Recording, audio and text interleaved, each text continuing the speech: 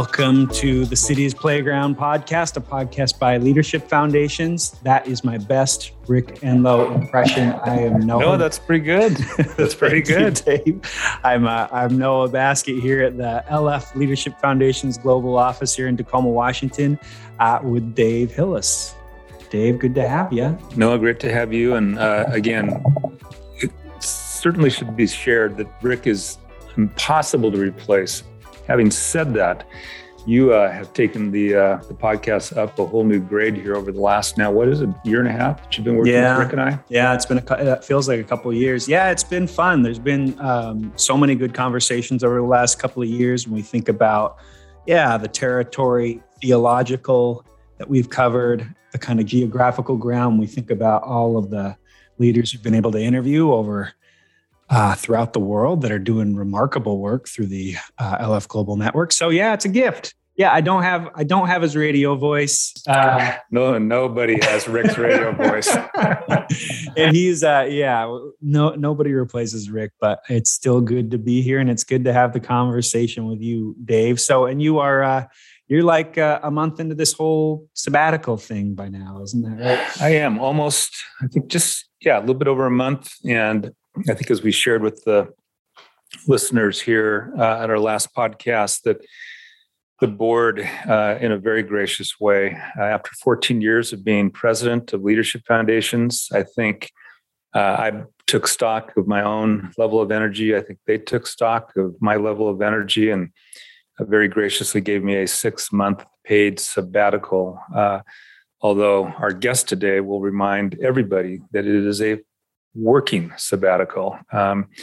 And what defines that work is that we will be looking to see in what ways LF can continue to, I think in some ways curate the thought leadership that we have developed now over the last, half dozen years, where, we find ourselves increasingly being invited into tables to talk about pretty significant stuff that really affects a city as it wants to become more like a playground rather than a battleground. So, over just as an example, just this last week, there was a group of us down at Mount Angel Abbey, which, of course, Noah, you were a part of that for a bit.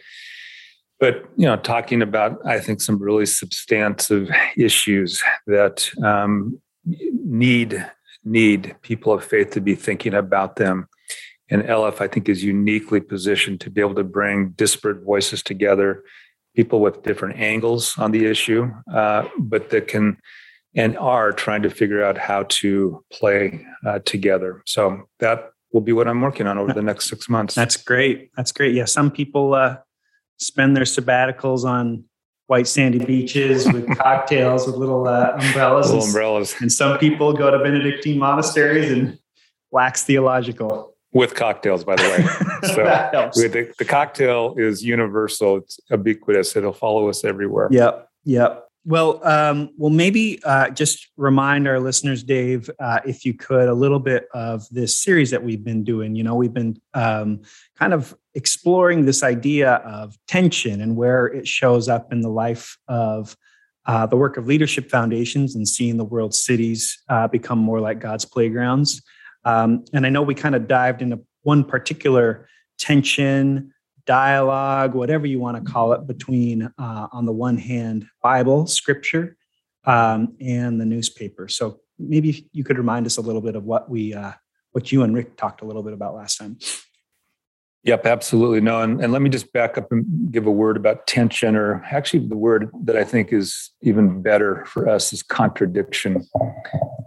Thomas Merton, who's one of the people that I read continually, talks about that it actually is in contradiction where God's will begins to emerge and we begin to get a sense of a shape of God's will.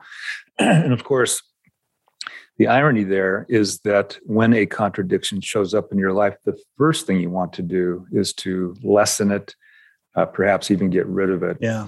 So I think right at the very beginning to say to our listeners, when you put your finger on that tension or that contradiction in your life, welcome it. I think the Rumi poem, says it well. Anything right that comes to your door, welcome it as a gift from beyond. I think the poem's called A Guest House.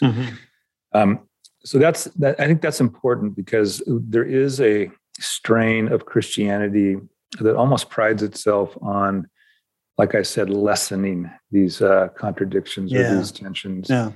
And I think in the very act of doing it, while I think it is probably heartfelt, they want to help somebody in their particular sort of struggle. Ultimately, they do, I think, a kind of violence to what ultimately would have been God's will in their lives. So that's just some preface to any kind of contradiction or tension that you live with. Again, I think it's everything from, raising kids, and you want to care and take care of them, and that at some point, right, you have to begin to facilitate. How do they become interdependent, right? And adults, you feel that in a marriage, right, where there is certainly a union that has been made, but you have to also figure out time and place for yourself to continue to grow as an individual. So we could trot down that list a long way. One of those in mission, I think, is this notion of Bible and newspaper. And again, famously, although nobody has ever been able to track it down, it was Karl Barth that said that, and that the proper posture of a Christian is to let the Bible in one hand and the newspaper in another hand talk with one another. Yeah. Often, I think, when you think about that, more often than not, we just let the Bible talk, and we don't have a newspaper. And part of it, I think, is because we're a bit uncomfortable at times. I think within, the circles that we travel, what the newspaper represents ultimately is what I would describe as anthropology. Anthropology is that science of what makes people tick. And so, again, I think we have lost that. And a part of what Leadership Foundations, I think, does really well is we've recovered anthropology, still having a very, very high view of Scripture. We believe in its authoritative voice, but we don't believe that it is a complete conversation if you haven't brought in an anthropology or, again, in this case, a newspaper. So, yeah, that's the idea. When people get nervous about this, I again, love Simone Weil, who wonderful follower of Jesus. But she asked a pretty provocative question, which is a little bit of Simone Weil's kind of thing. And she said, is the Bible, more of a theological book or an anthropological book? And her answer to that was, in fact, it's more anthropological. It's not so much, God's thoughts about us. It's our thoughts about God's thoughts about us. And so, I think that is important because one of the things it creates is then, I think, a little bit of a humility that allows us to sit here, again, with this contradiction and say, okay, somehow it's going to be in the conversation between the two that we will begin to see the will of God emerge in ways that we can, help our cities become more like playgrounds and battlegrounds.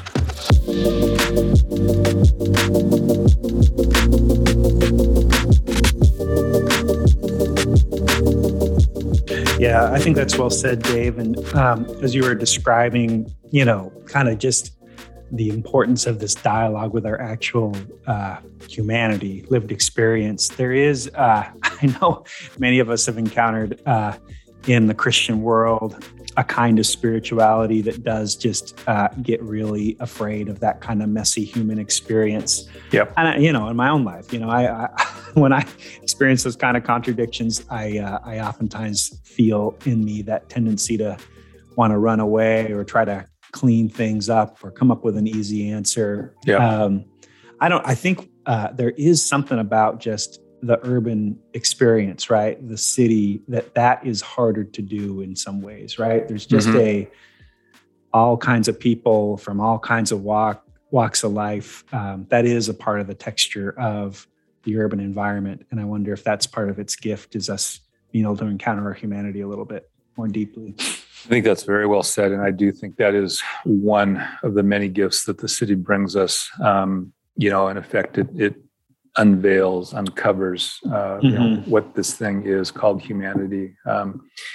It also, I think, if we're willing to pause and see it, patterns, of grace begin to emerge as well. Yep. And that's the great gift. But the thing I would say to our listeners, Noah, and I've oftentimes asked it this way, is faith more of the way things ought to be, or is it the way things are? Mm-hmm. What I would argue in the Gospels is, as you watch Jesus walk through the four Gospels, and we would certainly attribute to him, a man of faith, that his faith initially manifests itself as, okay, what is actually going on here? Right? So you come to something like a John 5, the guy has been paralyzed for 38 years.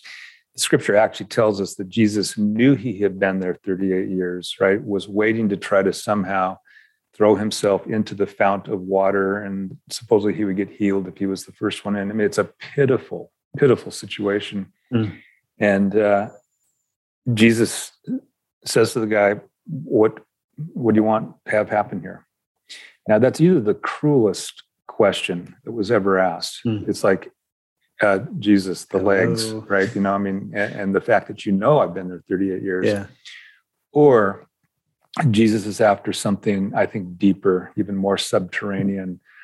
And I would suggest is that what he's trying to get to is, okay, what is the actual psychological, spiritual state of this guy? Because if I just go ahead and heal him, right, without walking through his anthropology, I mean, he'll be healed, but he won't have any sense of the source of that healing. He won't have any sense of its miraculous, reality. Yeah. And ultimately, he won't be able to internalize it, I think, moving forward. So again, that's just sort of an argument to say that faith-filled people, particularly in cities, first step is what's happening, not what should happen, right? Not what did happen, but right now, what's going on, because it's only in that what's going on moment of articulation that then you can begin to say, okay, now here's how maybe we can apply a biblical principle, right? Or we can bring in some kind of, strategy moving forward.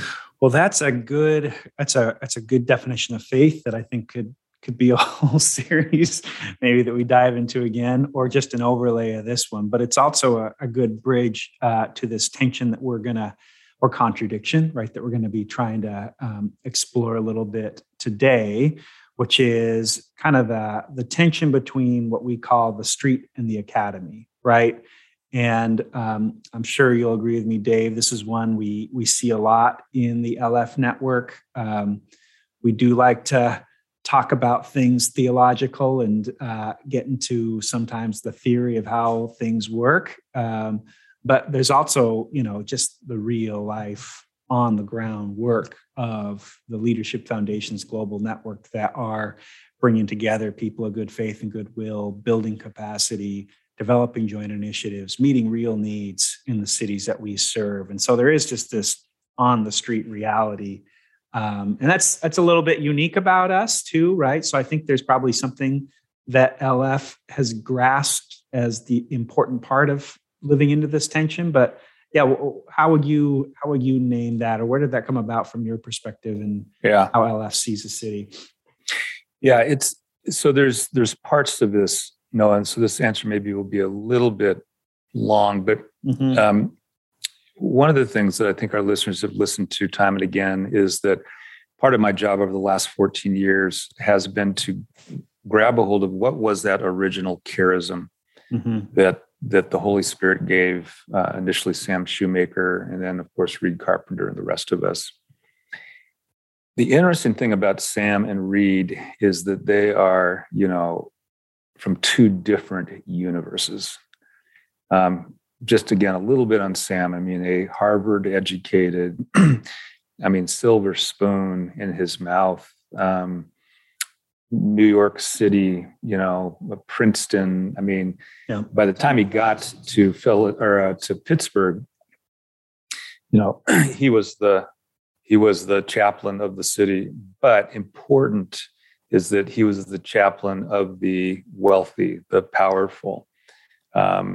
He had an instinct, right, that somehow the whole city needed to kind of come together.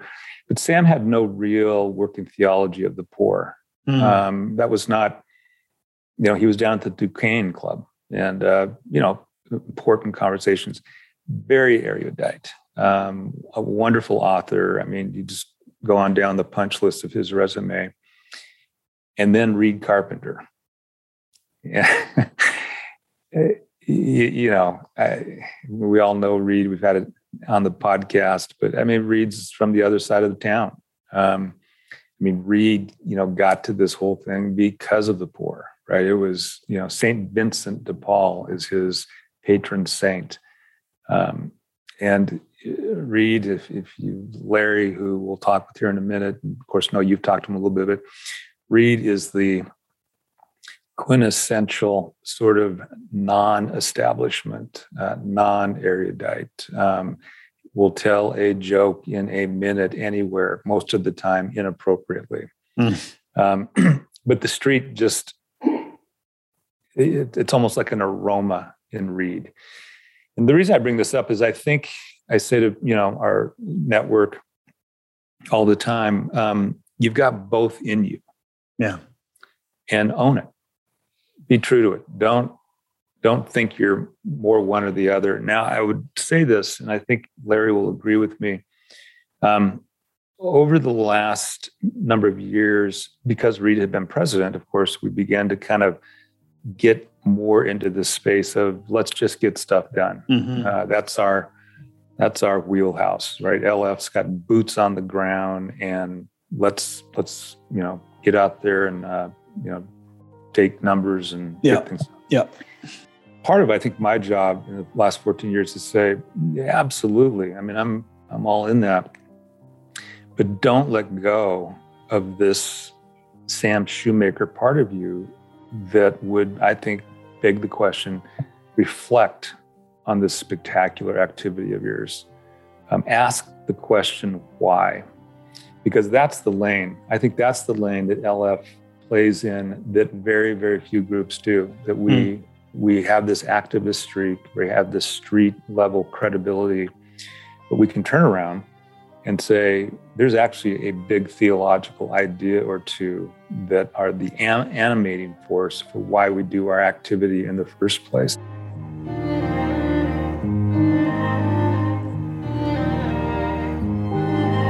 Yeah.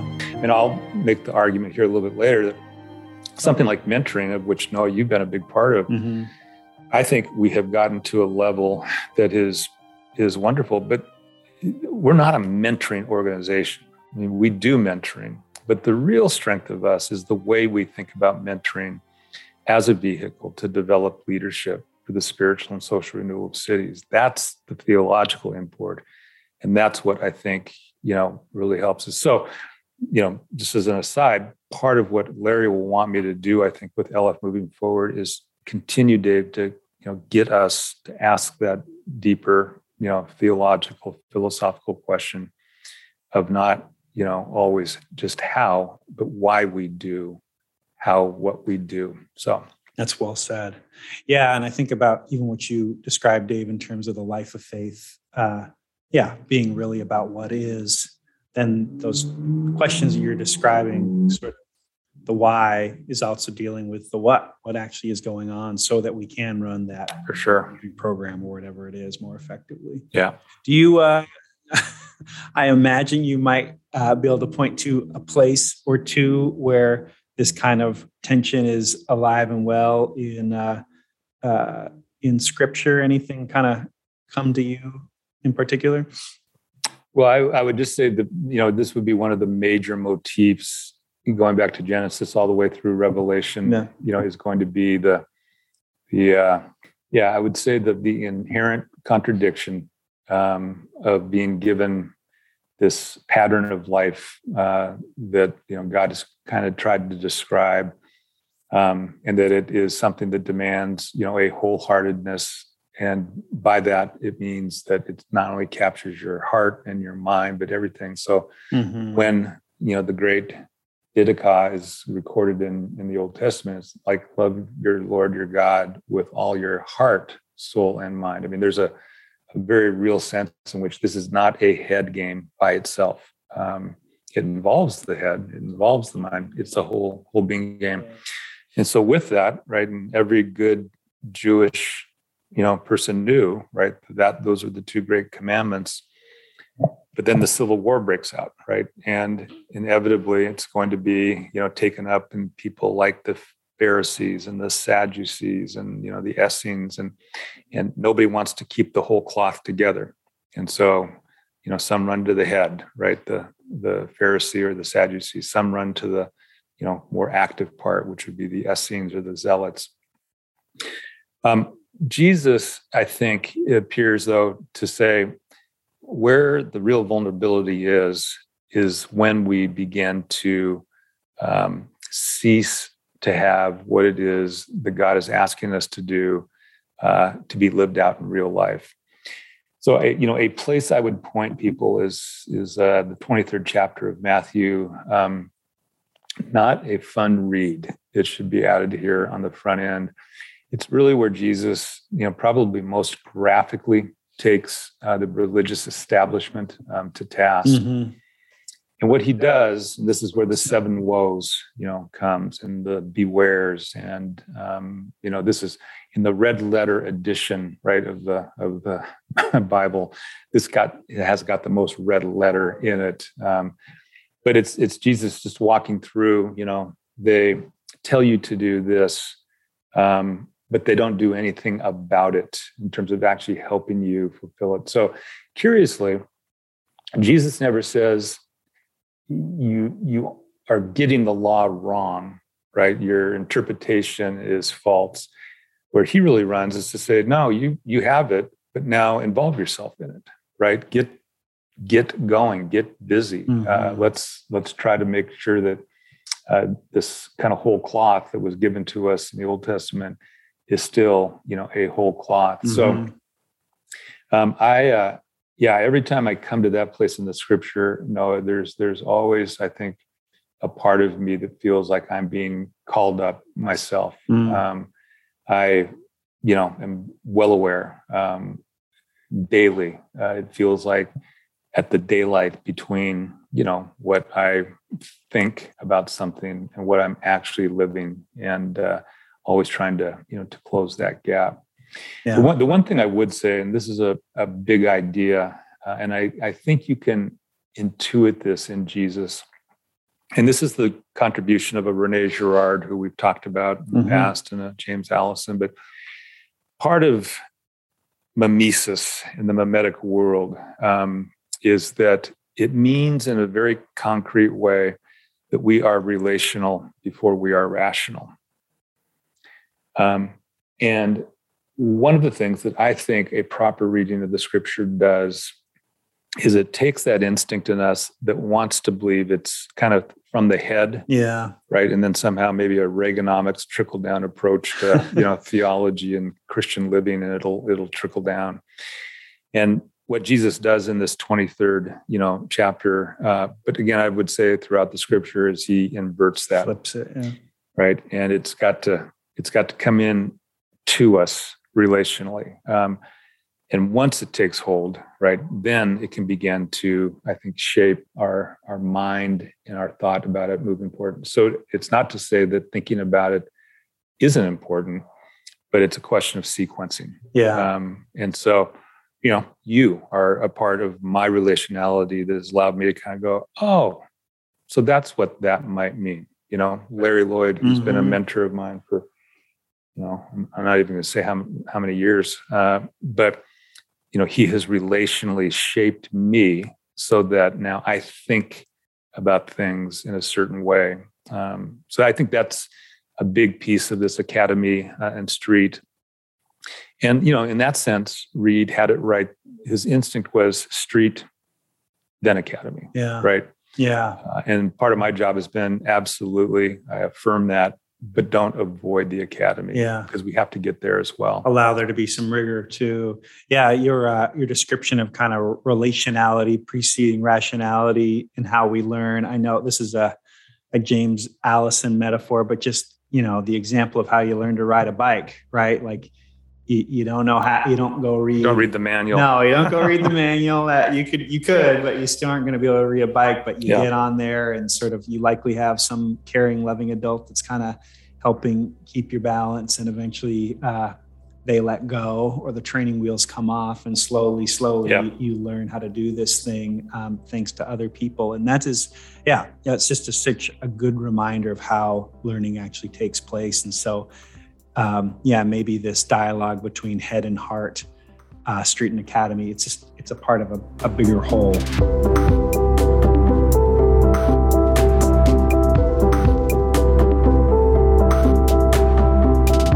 Well, I think that's a good little segue to a guest that we have here with us today in your successor, Reverend Dr. Larry Lloyd, which we are really glad to have. So my boss now, and the president of Leadership Foundation. So we are really excited to have you with us here, Larry. But maybe before we turn the mic over for Larry to introduce himself, Dave, could you mind just saying a couple words of who this person is? I will. And again, let me preface this by saying that for those that either read the announcement or even heard Rick and I last time, I think one of the biblical images that really guided this whole succession process was this notion that Paul, when he talks about his ministry, talked about it as having run the good race, right? He also talks about a fight, but I'm more, I like the race idea metaphor better.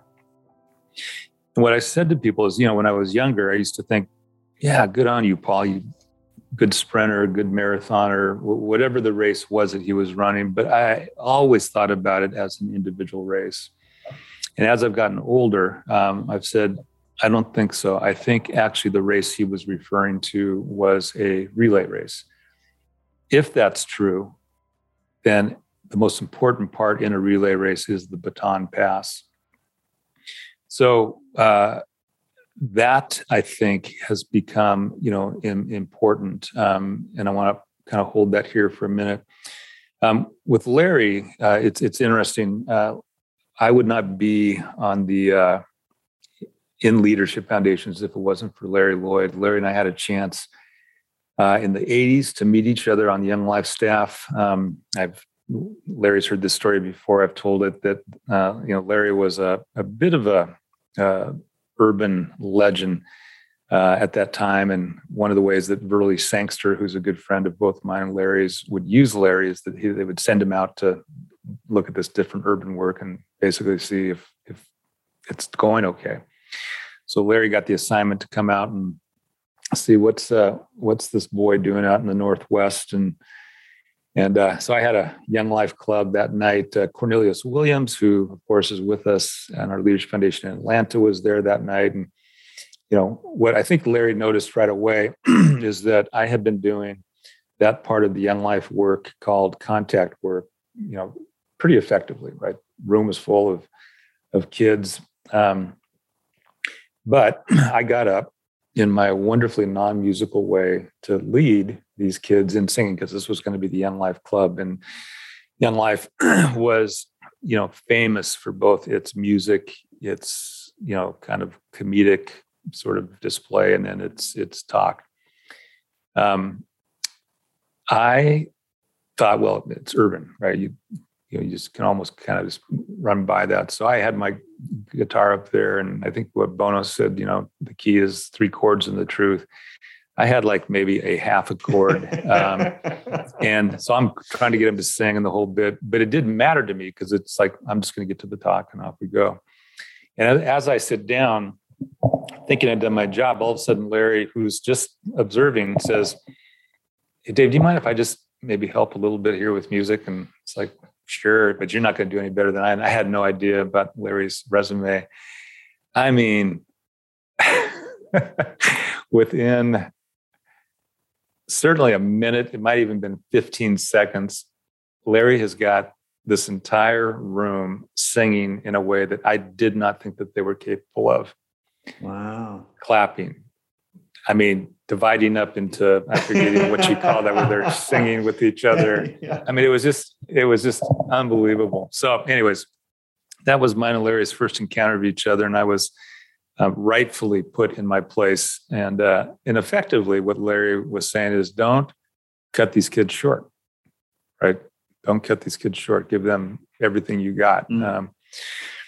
So both Larry and I kind of, tumbled through young life together. Larry left early, and then, of course, he came back and started the Memphis Leadership Foundation in 1987, which for a lot of us watching this whole thing was important, because one of the ways I tell the LF story, our early fathers, so Reed Carpenter, Sam Shoemaker for sure, Bud Ipema, Bill, Bill's last name, Starr, couple of others, wonderfully well-intended, loving people who saw the injustice of the city, but they were decidedly suburban people, grabbing the power and trying to somehow get it into the city. Larry was the first within the LF constellation that was in the city and reaching back out to the suburbs. And so he became a model to the whole next generation of us, myself and a Chris Martin, a Will McCall, a Howard Eddings, because we had all cut our teeth on the streets. We weren't suburbanites. And so it was Larry that really kind of led that way. So Larry, we'll talk a little bit about his career, but it's impossible to overstate kind of that imprint.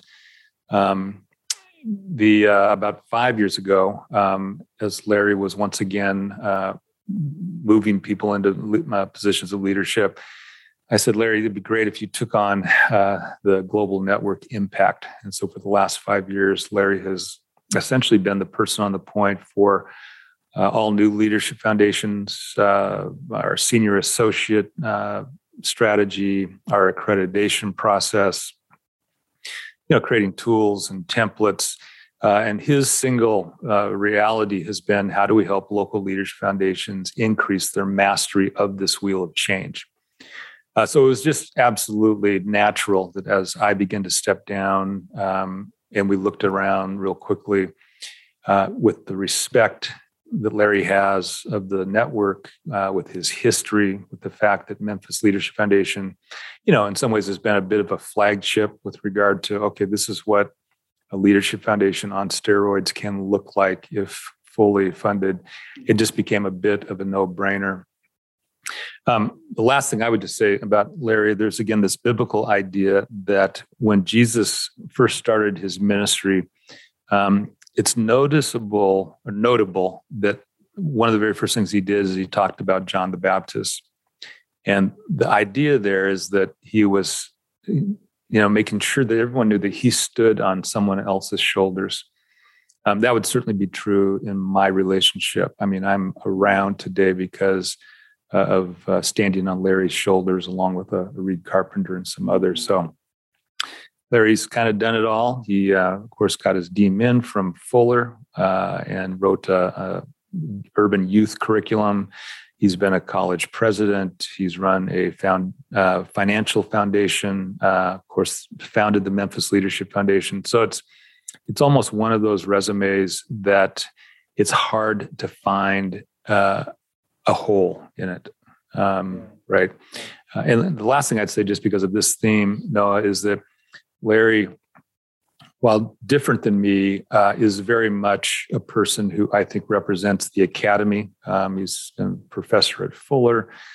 He's started some theological programs himself, but then also has that street credibility as well. So with that, Larry, it is wonderful to have you here and have a good conversation. Well, thanks, Dave. There are plenty of holes. I could fill those in a lot.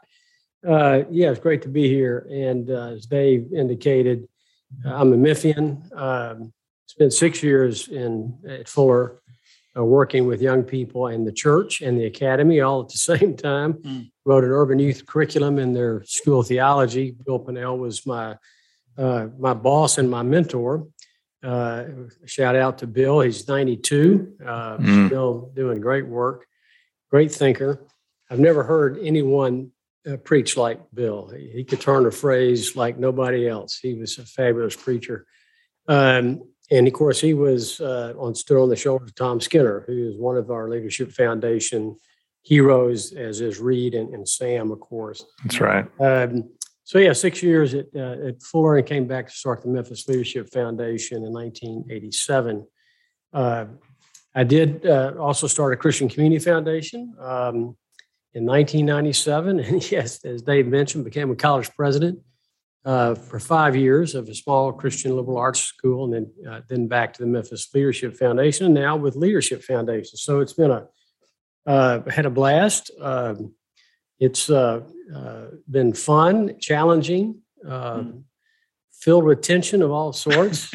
Contradictions. That's right. And that contradiction was never larger or more pungent, is a good word, than being a college president. Let me tell you about academia and the streets. They do not mesh very well. Well, Larry, you might even say, just for our listeners, because you went into that job with a pretty clear vision in mind, and effectively it was to bring the street to the academy. That's right. And so walk us through a bit of that. And well, a lot of Christian colleges started out as Bible colleges, really during the 30s, 40s, and 50s, during what I would call the great divorce of the church from the public square. Yeah. The whole fundamentalist movement. A lot of these colleges sprung up to teach young people Scripture, and they were typically not well funded,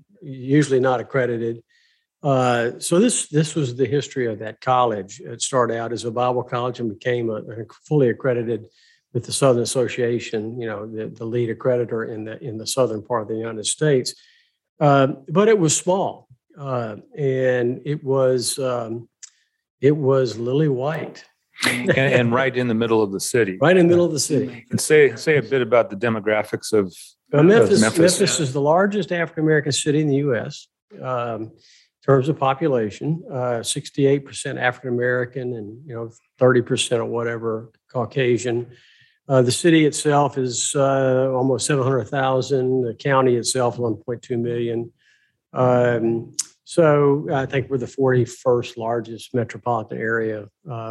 Often say that the United States, 75% of all the Americans live in cities of 50,000 or more. 51% of all America lives in 41 places, and Memphis is one of those 41 places. So the country is urban in terms of its demographics. So anyway, the college didn't represent the city, and so I took the college, and they asked me to consider being the president. I said, I'll do that, but it's got to reflect the city. We got to bring the city into the college if we're really going to be legitimate. And so we did that, and it was not without a lot of tension and growing pains, but we did grow the college, and we began to reflect the city of Memphis, pretty much demographically the same kind of makeup of Latino, African-American, Caucasian students. But what really brought the academy to the street was when we started the Memphis Center for Urban Theological Studies under the college. So describe a little bit of that. So, it's because of my work on the streets for years with Memphis Leadership Foundation. We worked a lot with urban churches, and we did a tremendous job at training youth workers in churches. We trained over 250 youth workers to take the gospel to unchurched kids. But in the process, I had several pastors come to me and say, well, you're working with these youth pastors of ours, and you're getting them 33 hours of college credit, for New Testament and strategic planning and doctrines 1, 2, and 3. We want some of that, but we don't want to go to school with our youth workers. And so I ran into all these bivocational pastors, which most of the African-American Latino churches in Memphis are pastored by men and women who have other jobs. And because of segregation and racism, we're not privy to the seminaries or even colleges. University of Memphis wasn't integrated until the 60s. So if you went to college, if you were African-American, you went to college, it was Morehouse or Tennessee State University or Fisk or one of the, historically black universities or colleges. And that was very few people. It was expensive, and it's really the leadership that got to go to college. But these pastors loved the Lord and loved their communities and wanted some education. So we created the Center for Urban Theological Studies. It's a bachelor's degree in biblical studies or community development at the university as a subset of the university, and had about 150 students. It has been now as part of another university, but I was a professor. I got some of the leading pastors in Memphis to be professors that had their master's degrees, but that also began to sort of cross-fertilize some very affluent suburban masters and doctoral level pastors, now instructing and getting instructed by pastors in the street.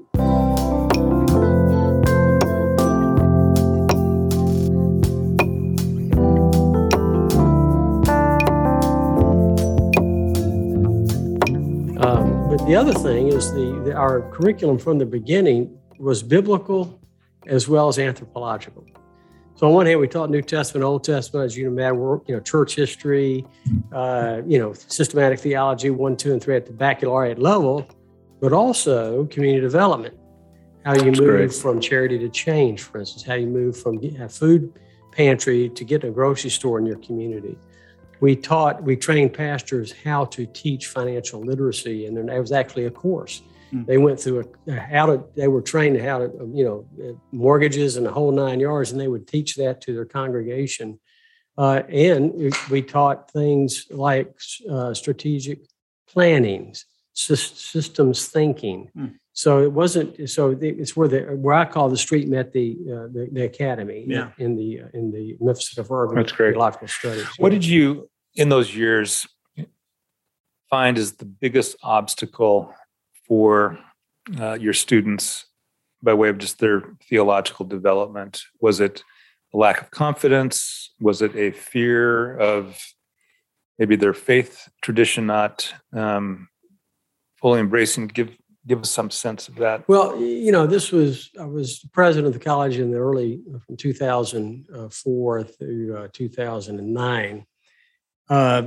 I think one of the biggest challenges for the young people is they were disillusioned with the church, because what they were seeing on the campus, which was a totally desegregated, looking like the kingdom of God, their churches didn't look like that, particularly, from the African-American kids as well as the white kids.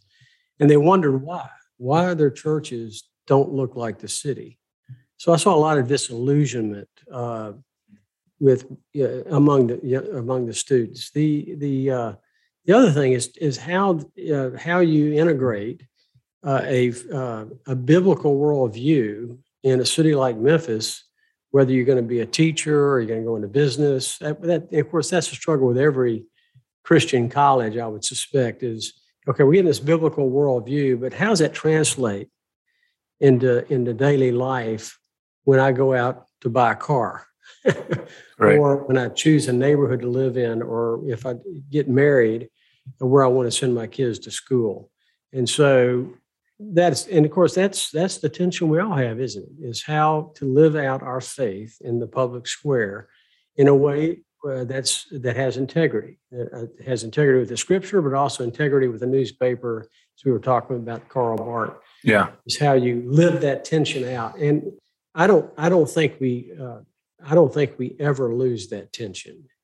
It's the tension we live with, living out our faith, kingdom values in a secular society. The other thing too that I would say, and Larry, you've done this, because the first step is one, even to recognize the public square and that it's important, right? There's a whole strain of Christianity that is like, public square is the Babylon, the whore of Babylon. It's like, stay away from it. And so you get the rise of homeschooling, right? You get the rise of just all these Christian things. Enclaves. Yeah.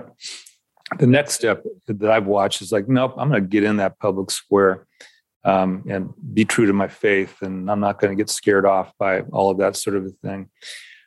But what they haven't done yet, which I think is the third step, and I think this is what LF has always done well, is to say, yeah, show up to the public square, but be additive. I mean, get to a place where it's like you're actually making the public square better, right? I mean, it's not just you get over. Don't be loud. Yeah. Be seasoning. Yeah. And Larry, I've watched you again all my life. You are fearless. But when you get to the public square, it's not just to kind of get off in the corner. It's to say, let's actually make this public square, a better place, a more additive place. And I think you believe, and I know LF believes this, that the gospel is exactly that. It should be adding to the goodness. Oh, yeah. I mean, when Jesus says you're the salt of the earth, the light of the world, and he talks about the Lord's Prayer, my goodness, your kingdom come on earth is in heaven. If you don't engage the public square, what good are you? Yeah. And I think it was, I can't think of who it was now. You'll tell me who it was, but it was Christian. I think Ray Bakke said this, is that Christians are the only ones, we're the only ones that can talk about the sewer system and talk about the gospel. William Temple, yeah. Oh, yeah, Temple. But Ray quoted him. Ray quoted him. So, and that's right. So, sacred sewer systems. Yeah, so it's, for instance, at the Memphis Leadership Foundation years ago, we were asked by the mayor of the city to help out with gang intervention. They got a grant from a foundation to really do something strategic, and he turned to us and said, "Will you take this program on?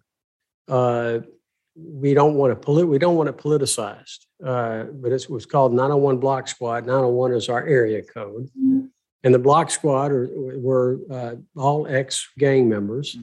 And their job was to go into hot spots and try to bring some sort of reconciliation between gangs so that they could stop the violence. And, the mayor asked us to do that. And without blinking an eye, we said, absolutely. We went to the board of directors and said, look, they're going to be on our staff. They're not, some of these gang members are believers that came to some of our youth clubs, youth ministries. Others were not, but they had street creds. And yeah, of course we're going to do that because it's for the public good. It makes our city better. So many times, you're right, Dave, when folks come, and you're called an evangelical these days, they expect you to sort of, beat them over the head with the Bible. That's what the Bible says. Well, you can do that. Don't get very far. I don't have to sacrifice what I believe in order to engage the public square, engage the mayor, engage the police department, engage business community. For instance, one of the things that Memphis has done well over the years is re-entering citizens or ex-offenders getting jobs. Well, the only way we can do that is interface with the corporations and the business community and persuade them, some of which were run by wonderful Christian men and women who understood second chance. But most of the businesses, they need employees. They want good employees. Well, I'm going to talk, I can talk theologically about the visiting the prisoner and all that. They don't care about that. But what we care about is transform lives, and they care about the bottom line. And the two can actually work together. Yeah, absolutely.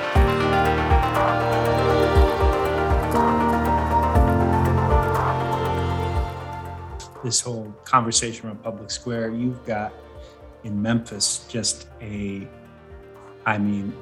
resume is really long in terms of over however many decades, the different kinds of ways you all have done that. So you lifted up some of the gang work that you all have been asked to step into. You talked a little bit about some of the reentry, but maybe just for our listeners that are less familiar with the work of Memphis Leadership Foundation, you all launched however many nonprofits ministries over the years. Just what were some of the ways, some of the influences that you all kind of stepped into the city over the years? Yeah, so affordable housing, for instance, in the night. So some of the listeners may remember that what's called the CRA, the Community Reinvestment Act, still a lot around, but it was a way that the federal government or the banking institutions tried to get at this redlining. So you got graded as a bank based on your community reinvestment, where you're actually making mortgages in areas that used to be redlined. And of course, banks will never say they redlined anybody, but we know it, it did. And so this is a great example of how you work with the public square for the public good from a Christocentric perspective. So there was a banker who's came to me. I have to go to. We went to the same church, and he said, "Look, I'm getting protested every day. There's protesters outside our bank because we're not doing well in the CRA. We need to write these mortgages, but we can't write bad mortgages. We have to write mortgages to people that qualify." And so we said, well, we can help with that. So we started qualifying folks, getting their debt retired, helping them with some interim housing and so forth. And we're able to create then a housing a program called Neighborhood Housing Opportunities. It's now built over 300 homes for families that used to be in public housing. Well, the idea was we knew families that if they were nurtured could qualify for a mortgage, but we had to have a bank to write the mortgages that wouldn't be sold to a third party. So the bank that we first worked with guaranteed that they wouldn't sell, because, if banks sell the mortgages, they wouldn't sell ours.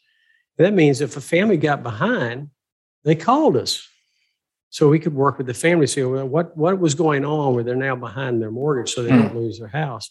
During the 2008, 2009 recession, we had less than 5 foreclosures. And that's out of 250 homes, because families had learned how to manage their funds well. It was an empowerment model, but we couldn't have done that without the banking institution. That wasn't Christian at all, but they held the money right there. You can't buy homes without a bank. And so we were able to work both sides of the street. On the street level, getting families ready, empowerment, building their capacity, and then being able to go to the bank and say, we've got a product that we think you can buy into. It's a great example. So that's just one example. The 901 Block Squad was another one with the and now the latest thing is this whole sordid business of sex trafficking, human trafficking. And we have a ministry called Restore Corps under MLF, Memphis Leadership Foundation. And we are actually the West Tennessee point of contact for the governor's office for hotspots. And so we're non-ashamedly Christocentric, but we can't do that work without being interfacing with government realities. Yeah. We're rescuing, or not, Rachel doesn't like to use word, she likes to use the word empowering young ladies, typically young girls, some trans kids, from a sordid business that is rampant in every one of our cities that people are not even aware of. Yeah. And then Memphis in particular, though, is sort of we're at the crossroads entry way, right? And then they get spread out. New Orleans is the worst. There's actually a pipeline from New Orleans to Memphis. Right. But we're sitting at the crossroads of 2 major interstates. There's a reason FedEx is in Memphis, because it's it's right in the middle. And so there's a lot. But, Knoxville has its problems on the other side of the state, Chicago, New Orleans, every city. Human trafficking and slavery is a huge issue that is tearing families apart and ruining kids' lives. Yeah. And now in your role as president of the Global Network, you've also got a couple of initiatives that you have helped create to give to local leadership foundations that to me seem to represent Academy and Street as well. The one is Charity to Change, which you've had a huge, so maybe talk a bit about that. And then maybe you and Noah can talk a bit about the network in the mentoring space, which has been fun to watch for me because, we always used to know how to do the relational thing, but we sort of were at arm's length with the data, that needed to guide it or the best practice. And so I think both of those initiatives of the global office are representative of Academy and Street. So maybe start with Charity to Change. Yeah, Charity to Change got a wonderful grant from the Lee Endowment out of Indianapolis that makes this possible for a 3-year program. So what we put together is a 9-month curriculum that is second to none of people from what I would call the Academy. I mean, we got professor, a PhD from Princeton, Professor Oberlin University, a PhD from Fuller Seminary, Ray Bakke, who's since passed away. So we have this wonderful curriculum. Oxford and James Allison. James Allison. Oxford, for crying out loud. But we also have the street folk. We've got pastors that are actually doing development work, or we think about folks that are doing good work in this area on the street along with the academy. So we're talking about theology and we're talking about praxis, and marrying those two in a phenomenal curriculum over 9 months.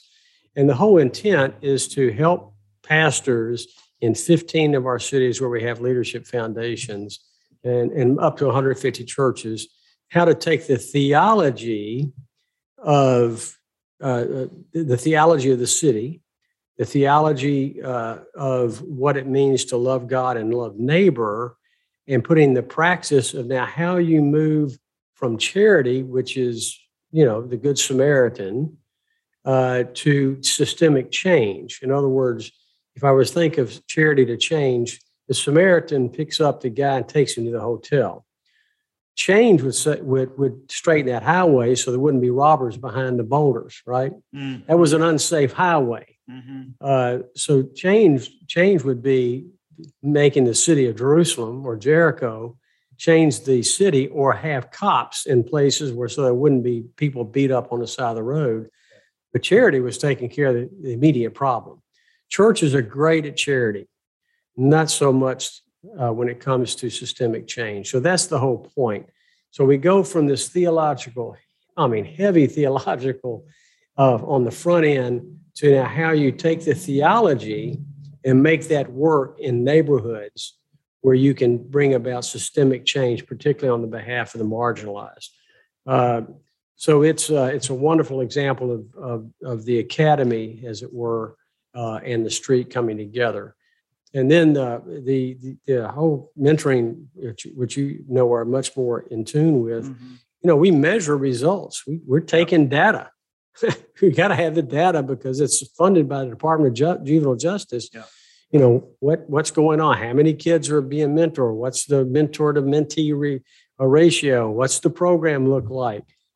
Well, what we're after is transformation and real transformation in kids' lives. So we got to have both the transactional side of things. We got to have the data, but the transformational side is what really gets us up in the morning as well.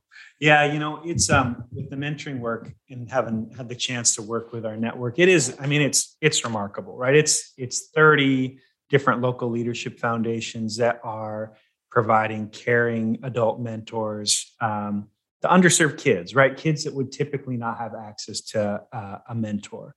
And I think it fits so well with this whole, what is it that Bill Milliken says, it's relationships that change lives, not a program, right? And so I think we just intuitively, this is kind of like the street knowledge, we as a network know, give a young person a meaningful relationship, and it's going to have an effect.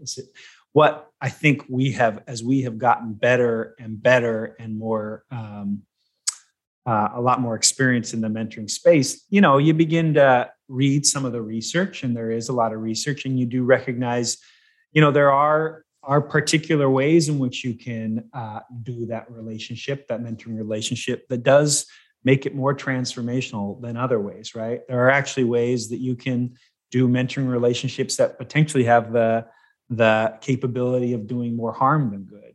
And so that's been our network as a whole has gotten very comfortable with and fluent in what does the evidence say? What are the researchers that are looking at this from the academy and studying what's effective in mentoring? What are they saying actually leads to a young person actually being transformed, actually being better off at the end of the mentoring relationship than they were at the beginning? And so it's been really fun to see our whole network that, we're doing lots of different things as it relates to caring for young people.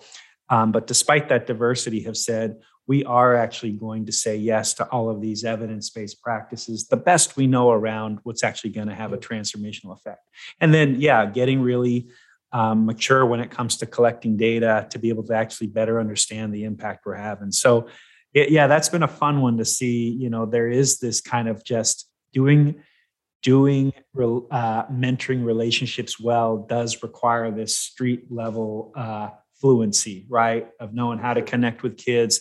But there is a kind of rigor and feedback loop that kind of this dialogue with the academy provides. So that's a great example, Dave. Yeah.